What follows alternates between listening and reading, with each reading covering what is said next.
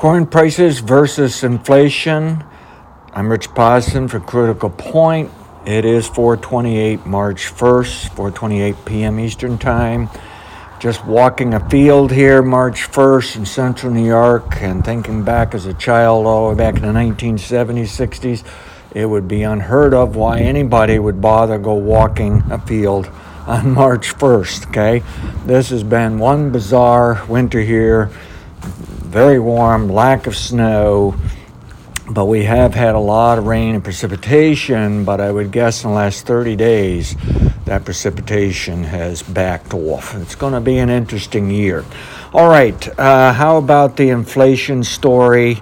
I went back and looked at my data that I found when I was calling the 2005 supercycle bottom in corn.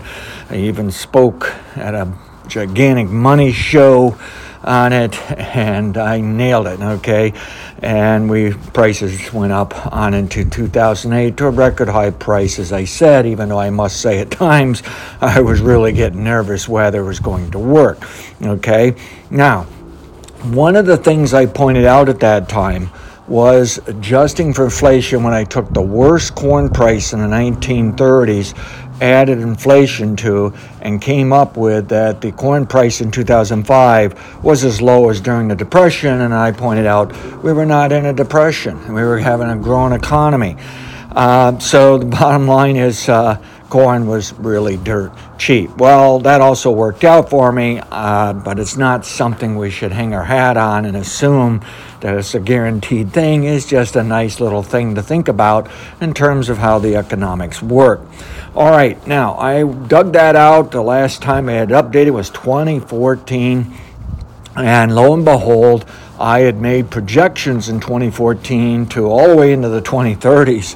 And I looked at it and I said, maybe price is a little lower than I wanted, okay, but it's fascinating. It's like it's still chugging along working. Then I looked at the deflator, or the actual inflation rate, and realized I had a fixed rate that I thought worked the best.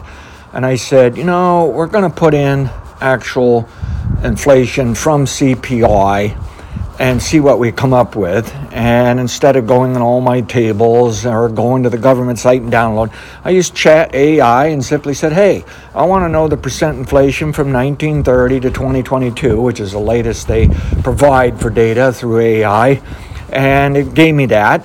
And then I said, okay, go to my corn chart, find the lowest price, which was 18.29 cents or something like that in 1932, the bottom of the stock market, the super cycle bottom for anything and everything, in my opinion.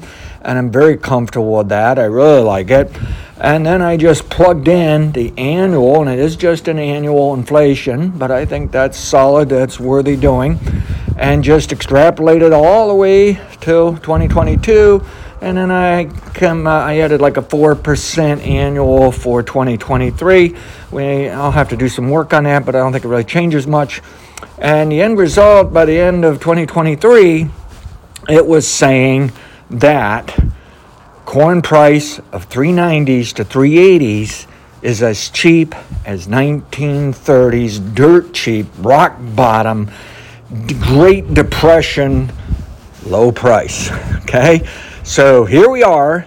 Now, on one hand, this makes me very excited, but the problem is, when I first came up with this idea, I was trying to match a super cycle in 2005. Today, there's nothing important here for a cyclical bottom, okay?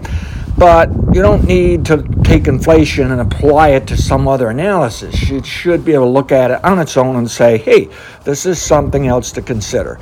Bottom line is, corn's just as cheap as in the Great Depression, and we are nowhere near depression. We've got a rock and rolling, fantastic economy, okay? So, who's pushing the buttons to have these low prices?